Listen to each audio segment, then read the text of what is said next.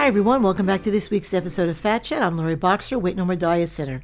Well, the weather has warmed up just a wee bit and bathing suit season is getting closer. Some of us count the days, but others don't, especially lots of very young people. Many overweight teenagers, both boys and girls, are especially unhappy and uncomfortable in the warmer weather because they cannot hide behind layers of clothes as they do in the fall and the winter. Most won't go to a beach or pool, and if they do, they wear long, oversized t-shirts to cover themselves, and as they tell me, they hate every minute of it. Teenagers with binge purge eating issues already become acutely focused now on trying to get as much weight off as they can. If you have an overweight teen, especially college teens who will be coming home for the summer, having gained weight or more weight during the school year, here are just a few of the signs to really be on the lookout for. Restrictive eating, suddenly eating less than you're used to seeing.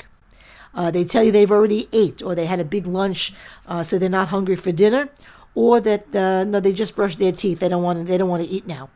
Hiding food in their rooms, that's a big one. Going to the bathroom after every meals. Be on the lookout. Over-exercising, spending too much time in the gym or going more than once in a day. Weight gain, certainly, and also listen for negative statements that they make about their own bodies.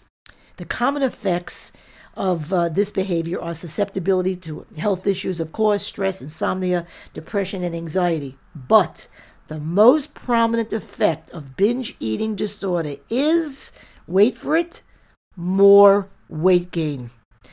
And that's my Fat Chat for the week. Please visit LoriBoxer.com to read blogs, listen to podcasts, get info about programs, services, and fees, answers to FAQs, and follow me on my social sites.